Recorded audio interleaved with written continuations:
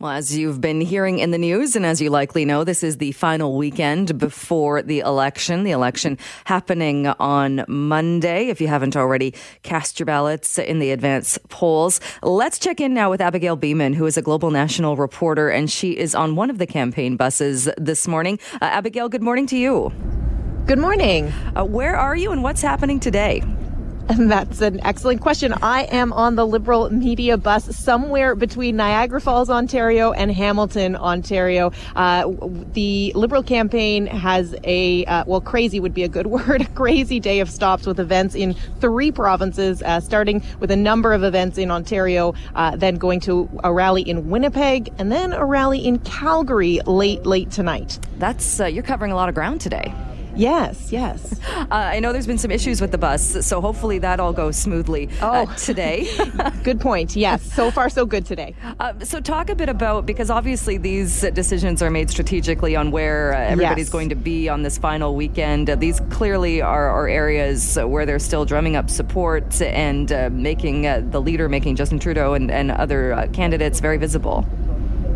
It's very interesting when you look at the places that any leader chooses to visit, especially in the final stretch of the campaign. This is the last chance to put a leader in places where that's going to make a difference to get out the vote and where parties hope that they can win. Now, if you look at the ridings in Ontario today, and actually has been the case for the much of the past couple of days, the Liberals are visiting ridings where they're playing offense, meaning the ridings are held by another party. In a number of cases, the incumbent isn't running again, so it's more of an open race. But it's very interesting because it suggests that the Liberals are quite confident. They're not rushing into ridings that they hold that they're worried about losing. They're saying, hey, we think we could pick up a seat here, we could pick up a seat there, and that's where they're targeting. A slightly different story when he heads west to Winnipeg and then to Calgary. But for the last couple of days in that 905 area that you keep hearing about, the important battleground, much like Lower Mainland is an important battleground in the 905, a lot of the seats that he was visiting, and that's a tight battle between Conservatives and Liberals, were seats that they don't currently hold but think that they can pick up.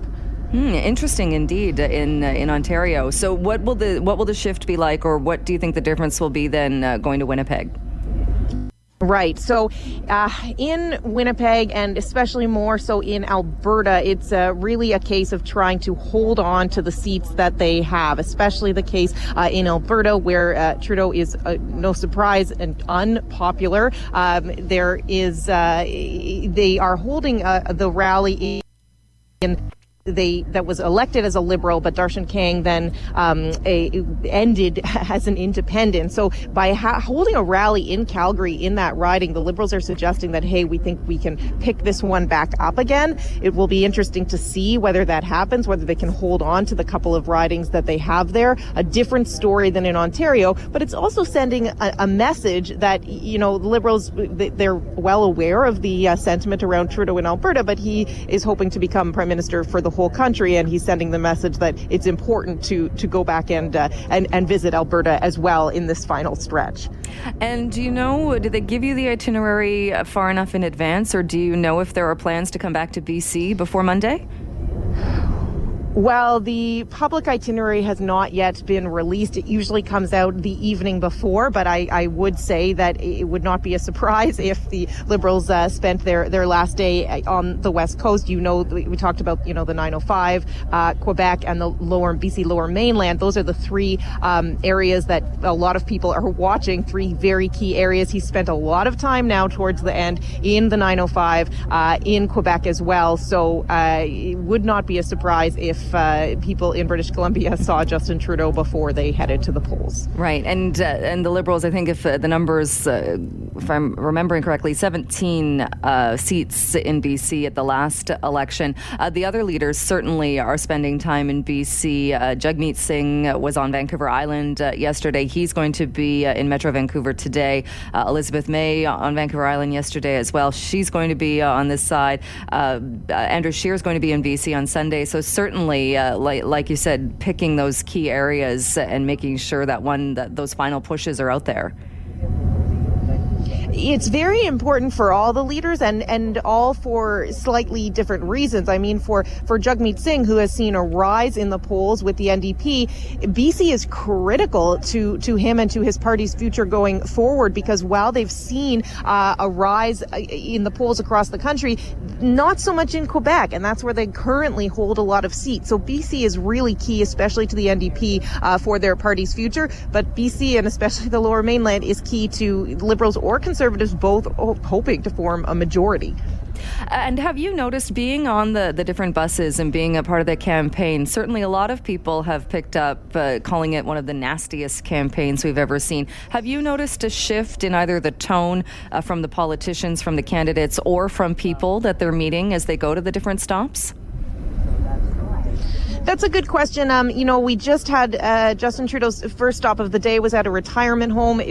Certainly no nastiness. A lot of seniors very excited to meet him. But you do see it in the Trudeau anyway has been holding a media availability every day of the past week, and every day he is put on the defense for something that the Conservatives have lobbed at him. So yesterday it was a big story that out of nowhere Andrew Scheer said that an NDP Liberal coalition would hike the GST, which there's no evidence of that. And so Trudeau was put on the defensive, talking about how Conservatives just make this stuff up. So he's been getting a lot of questions, certainly, about the tone of the campaign. And certainly Liberals have, done similar things in terms of, keep bringing up the abortion debate, even though Andrew Scheer said he won't bring that up again. So there's certainly issues on both sides.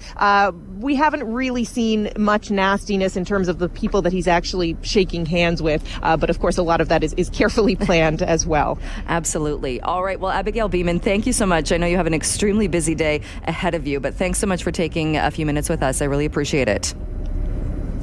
Thanks for having me. Well, it seems that we have this conversation every year at this time. And a Vancouver City councillor says he would like to see the sale of consumer fireworks banned in the city. And Green councillor Pete Fry is set to bring that motion to council and to talk about that.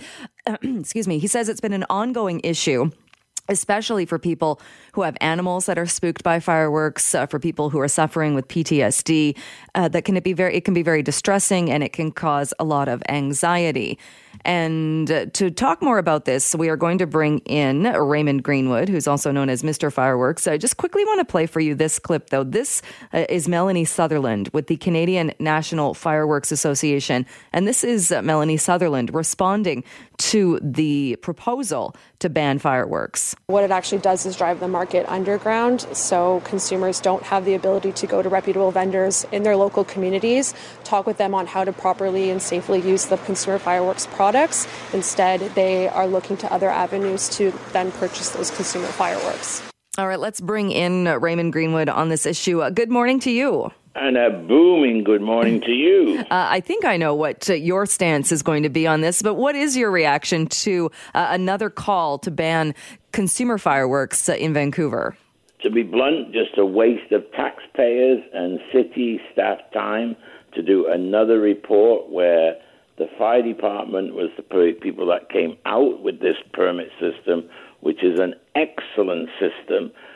Anybody who wants to buy fireworks has to go online, do a 10-question safety question on how to use fireworks, must be over 19, and must bring in 2 pieces of ID. It is well controlled in the city. And Melanie's right. You only need to go on Craigslist at Halloween and see the amount of illegal fireworks for sale, and especially bottle rockets, mighty mines, and things like that, and firecrackers, which, as you know, Jill, were banned in 1975. But just the other day, another media outlet showed firecrackers and bottle rockets for sale. Well, they are totally illegal. Well, and maybe that's part of the issue in that we're having, there are two very different conversations. And the issue I think a lot of people have, and unfortunately we have done stories in the past where animals have been spooked. I covered the very sad story of a dog that was spooked, went onto the SkyTrain tracks and died. That's not happening because of these types of fireworks that are purchased and set off on Halloween night. That's happening because of people who are setting off the bottle rockets and the firecrackers and the illegal fireworks, and they're doing it in the weeks and the days leading up to Halloween. Exactly. I mean, fireworks in Vancouver now can only be fired on Halloween evening, the 31st. But as many people will tell you, people are firing them up before, and as I said, they're buying them on Craigslist. They're going across the line past Blaine. I went there. The stuff they sell down across the line is what we call professional fireworks, and you would shoot off at the celebration of light, nothing that you would usually at home. And I've been doing this now for 27 years, and I have customers that, for instance, here host 200 school children on Halloween night. He happens to be a doctor, and he's never, ever had a problem. And why spoil it? Why take the fun out of the city of Vancouver? We went through that 10 years ago. Let's not please bring it back. There are places, though, and it's a bit of a patchwork when you go around Metro Vancouver and the Lower Mainland, in that there are a lot of places that do have bans, aren't there? Agreed. Now, of course, the craziest one is Burnaby, where they stopped retailers last year for selling fireworks in Burnaby, but you can still shoot them off. So, of course, that's been of great benefit. The other one is Diwali. And this year, Diwali, I believe, is about the 27th. In Surrey, the skies light up with fireworks. And again, it's completely illegal in Surrey. So why not just legalize it? Safe fireworks that are approved by Natural Resources Canada. Every firework that comes into Canada has to be approved by the labs in Ottawa. And they are well known throughout the world to do a fabulous job there. Proponents of this, of banning them, will say you need only to look at places like Surrey that banned them in 2005, and then they saw an immediate drop in fires that were fireworks related, and will say that that's a clear-cut case that shows it is safer to not have them. Well, it was the same in Vancouver until the fire department, the fire chief, John McKerney, at the time, put in this permit system, and fires went down considerably in Vancouver. I can't speak for Surrey because I don't sort of live out there, but you're right. But as I say, they still do lots and lots of fireworks. So is it an issue, do you think, of the system? Because even Pete Fry, who is the councillor that is bringing this motion forward to Vancouver Council, says the system isn't working because there are, like we said, the firecrackers, the bottle rockets are banned. If you violate the city's bylaw, which only allows setting off legal fireworks on Halloween, you can be fined $500. But it seems like that's not working because people are breaking those rules anyway. Well, unfortunately, it's like a lot of things in the city of Vancouver. It's enforcement. Where are the policemen? It was like that parade yesterday on Snake in Parade. That should not have been allowed. That was keeping people from going home. And the week when they did the Burrard Street Bridge, they should have been taken all away by the police department. Where is the enforcement by the police department on those nights when these kids are letting these things off? Well, and I mean, to be fair in that sense, too, I wouldn't expect the Vancouver police, I mean, to be able to crack down on kids or teens or even adults that are setting off firecrackers. It's not as though you can have a police officer in every corner in every neighborhood to solely crack down on that. I mean, it's the type of thing, too. Somebody sets them off and takes off. It's not as though it's an overly easy one to catch people doing that. That's true, but there are 1,800 policemen in the city. When I was in jolly old England, there used to be a policeman on every block. He used to say, "Good evening, Dixon and Dock Green." There was little Bobby walking around, either walking or on his little push bike. And now they're in beautiful cars, and they could do a lot more policing on the night, for sure, or on the week off. And the border should be controlled, and it was at one time by an Energy Mines Resources person. He actually had a dog, and he could sniff out people bringing back illegal any type of fireworks into Canada through the border. And many dads go down there for the boys and think it's fun, but it's not fun because they're dangerous. It should be under control like it is with the city of Vancouver. It's a perfect system, and as I said, they should not be making Vancouver the no-fun city again.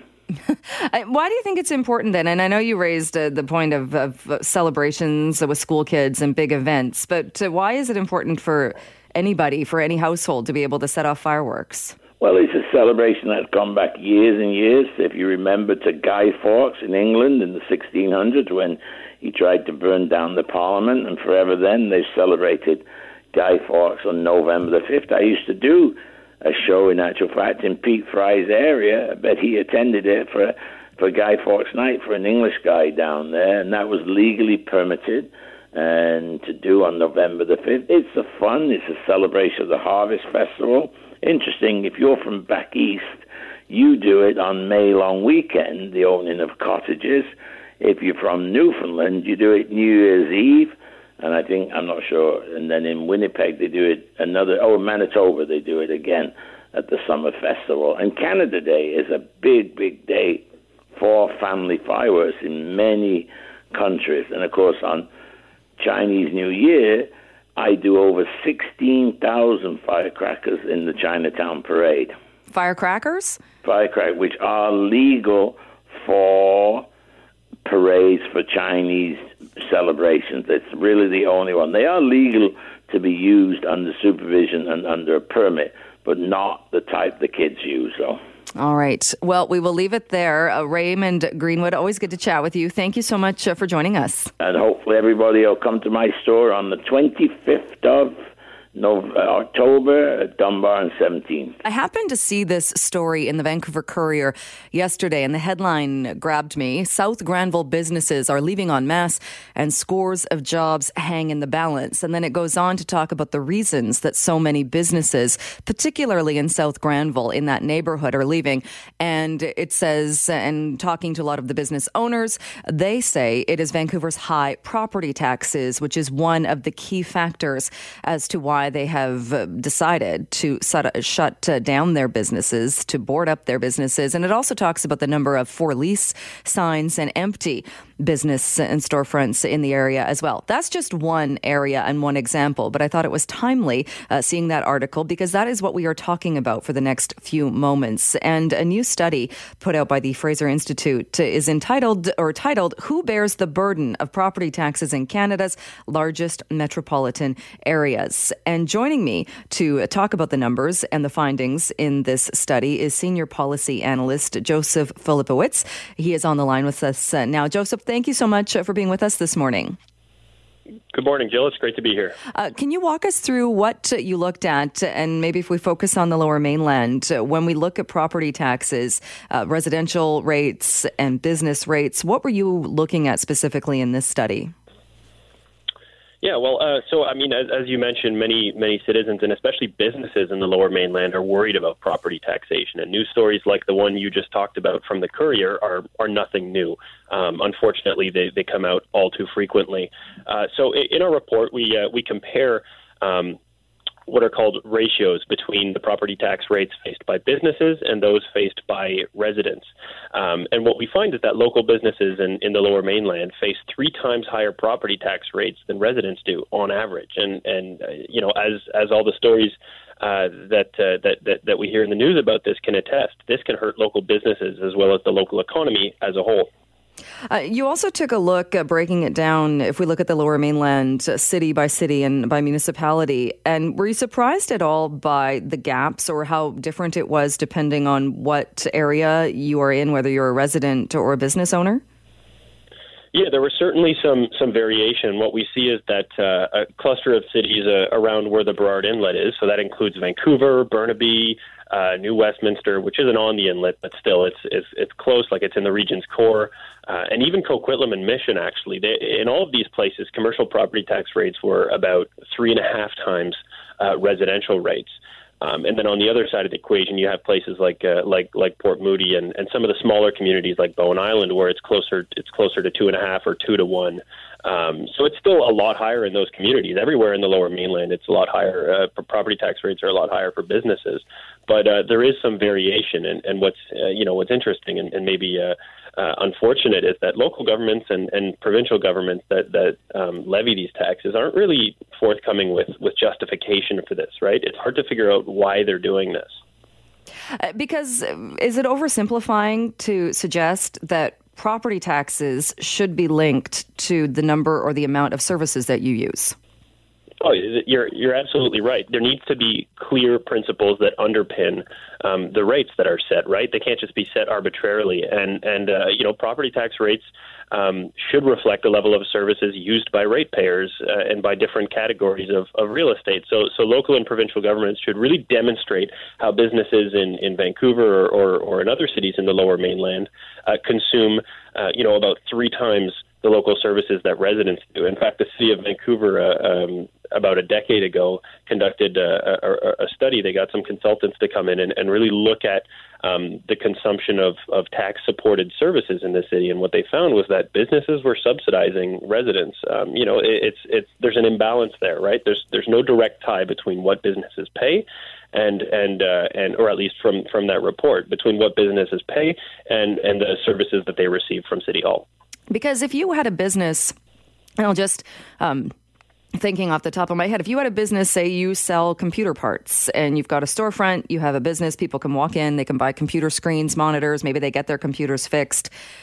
Compared to a business where you have a cafe, in that cafe you have a working kitchen, you have bathrooms for both staff and for the public. It would seem that the cafe would use a whole lot more services, be it garbage, sewage, water. It would use a lot more than the computer store.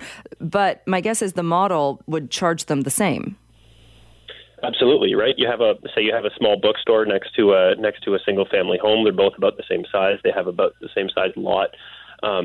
And are valued at about the same amount on the market. Well, it would turn out that in the city of Vancouver, for example, that bookstore would be paying 3.5 times the property taxes paid by the house next door. So it really is unclear what the link is between the rates that they're paying and the services they receive. I've heard there are some arguments maybe about industrial properties taking more of a toll on roads, for example. Fine, but in cities like Vancouver. Industrial properties, major industrial properties, are paying 14 times the rate that residents are. So this in BC in general, you see a lot higher industrial rates. So never mind the commercial situation, which is already bad. The industrial situation is even worse.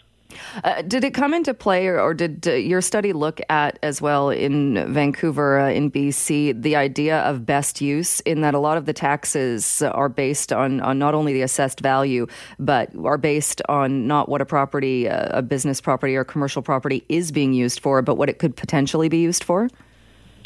That's a really interesting subject. It's not one that we covered in the study because we really wanted to focus on ratios. But I do know that assessment practices and how they differ across provinces can be also incredibly important in determining what ultimately citizens and businesses have to pay. I think that deserves its own study in its own right because, yeah, as you said, if citizens are paying or if the businesses are paying rates based on the highest and best value for their property, even if the property is not zoned for that or whatever, what you might end up with is a situation where they're paying well beyond for a lot more than just the services that they receive with the current use of that property. So I think that, again, it's really about tying what folks are paying, what businesses are paying in property taxes to the level of local services that they're receiving. Otherwise, you see an erosion in political accountability. You see no clear principle that's guiding these decisions that impact our day-to-day lives. Like it's really opaque. And I think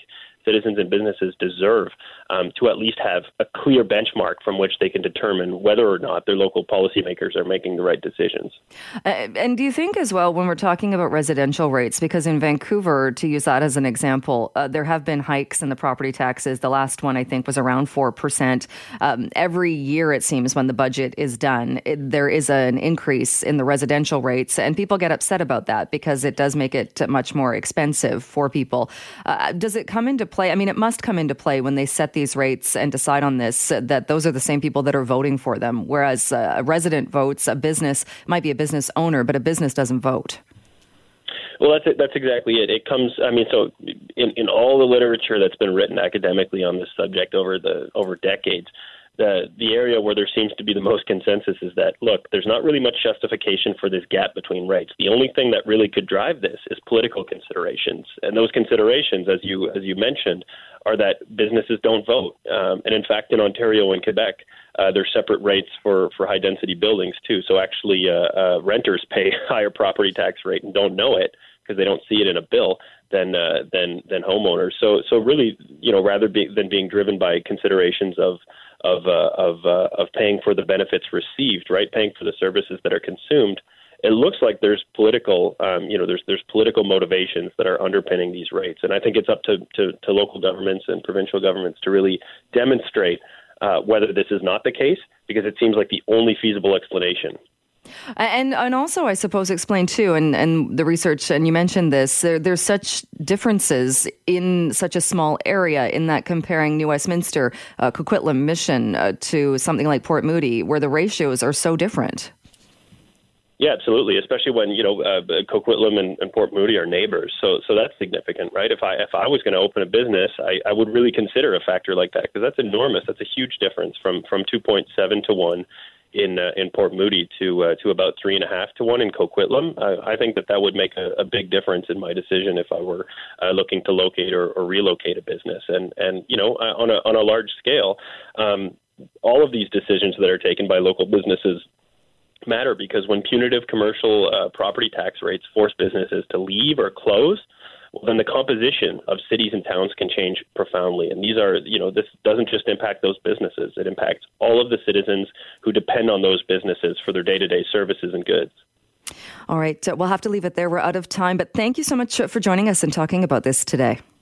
Well, thanks for having me, Jill. Vaping has been in the news headlines these past few days and weeks. We were hearing about illnesses and deaths in the United States, and we now have a confirmed illness here in BC. And we heard this past week as well from the MLA for Kamloops South, calling on the province to bring in legislation to end youth vaping. Imploring the government to take action, and we have seen no action to this point. So the pressure is certainly mounting and building by the day for the John Horgan government to do something. I hope that they're going to take action very, very quickly. That was Todd Stone speaking earlier this week, saying that the province needs to stop waiting for other jurisdictions to take action. Well, the city of Richmond is taking action, and Malcolm Brodie, who is the mayor of Richmond, joins me on the line now to talk a bit more about this. Mayor Brodie, thank you so much for being with us. Yeah, good morning, Joe. Tell me a bit about this move to ban vaping ads. How did that come about in Richmond? Well, all of this has come about very, very quickly.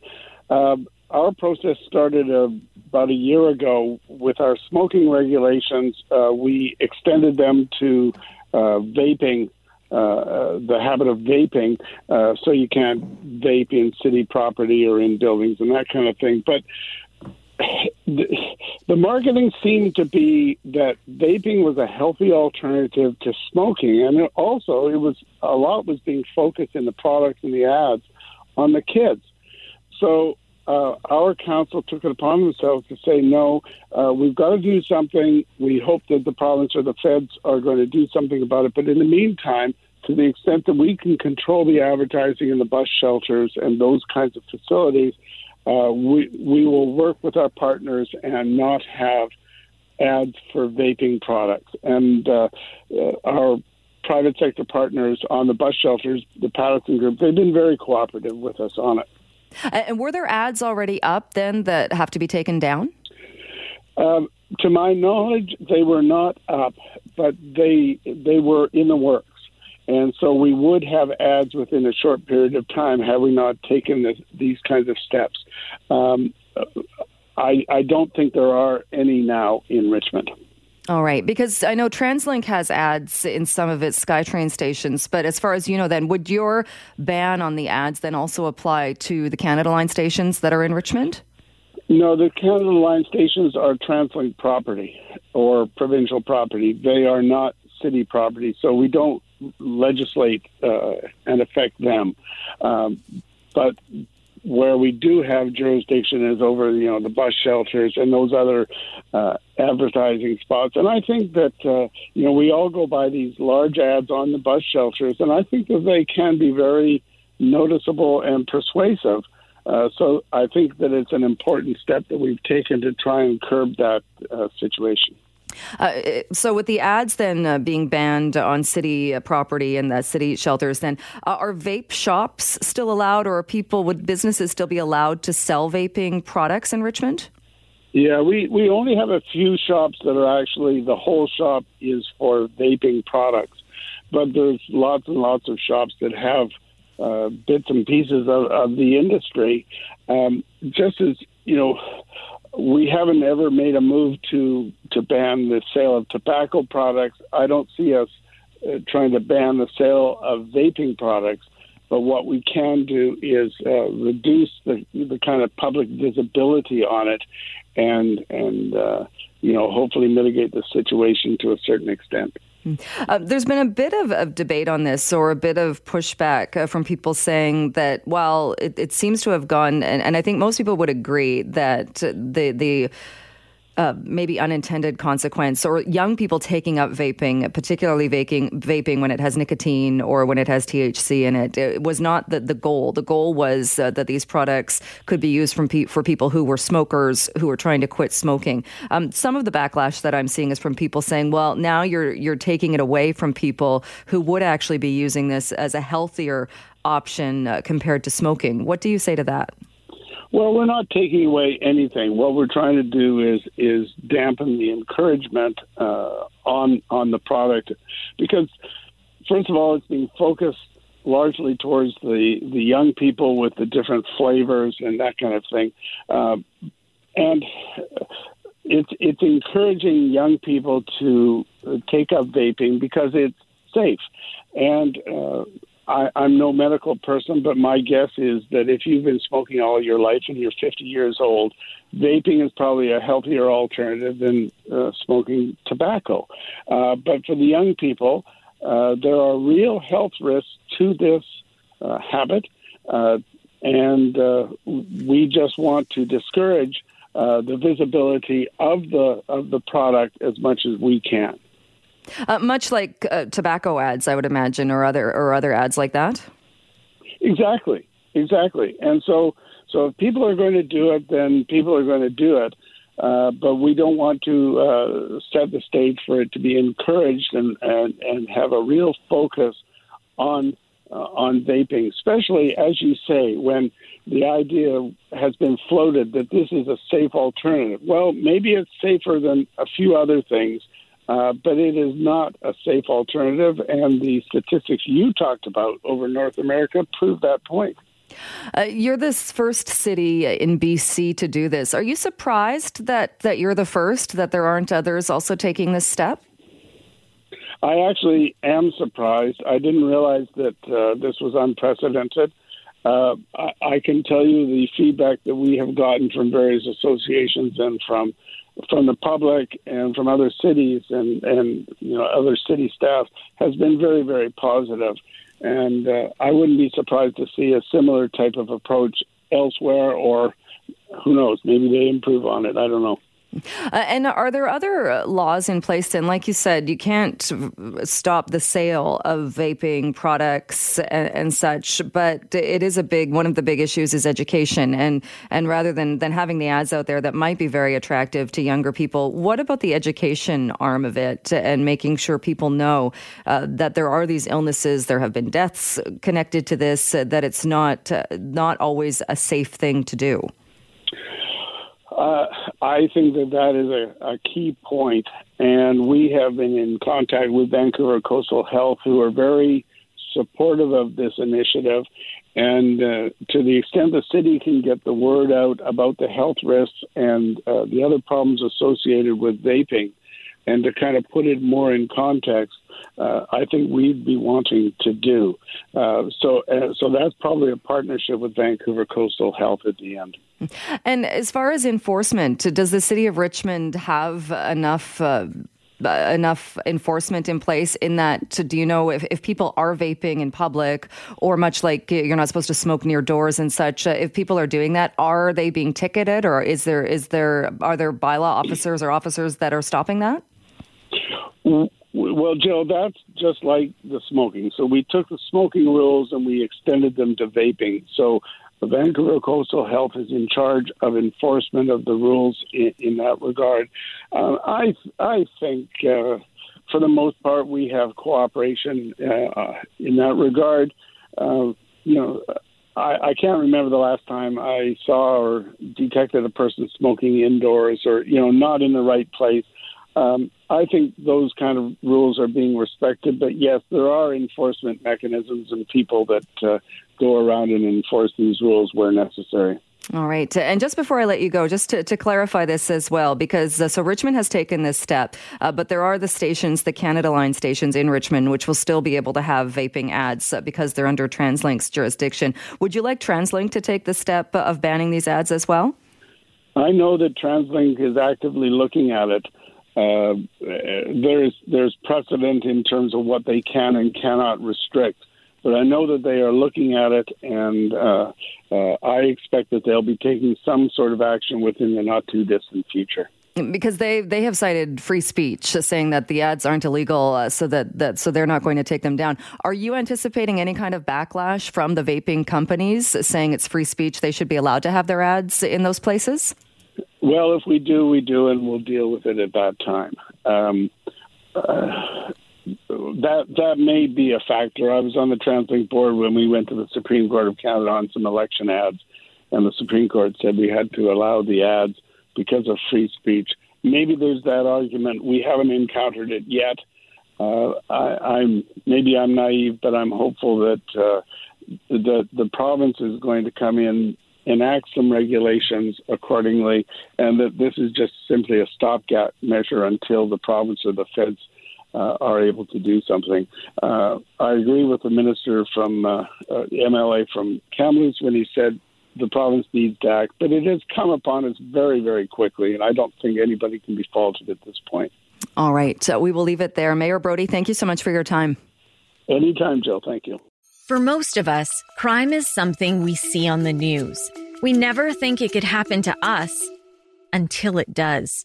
Loved ones are gone, and for the survivors, the scars will never heal. I'm Nancy Hixt, a senior crime reporter for Global News. And on this season of Crime Beat, I'll take you inside some of the most serious crime stories I've covered. Season 6 of Crime Beat is available now on Spotify, Apple Podcasts, Amazon Music, and all podcast platforms.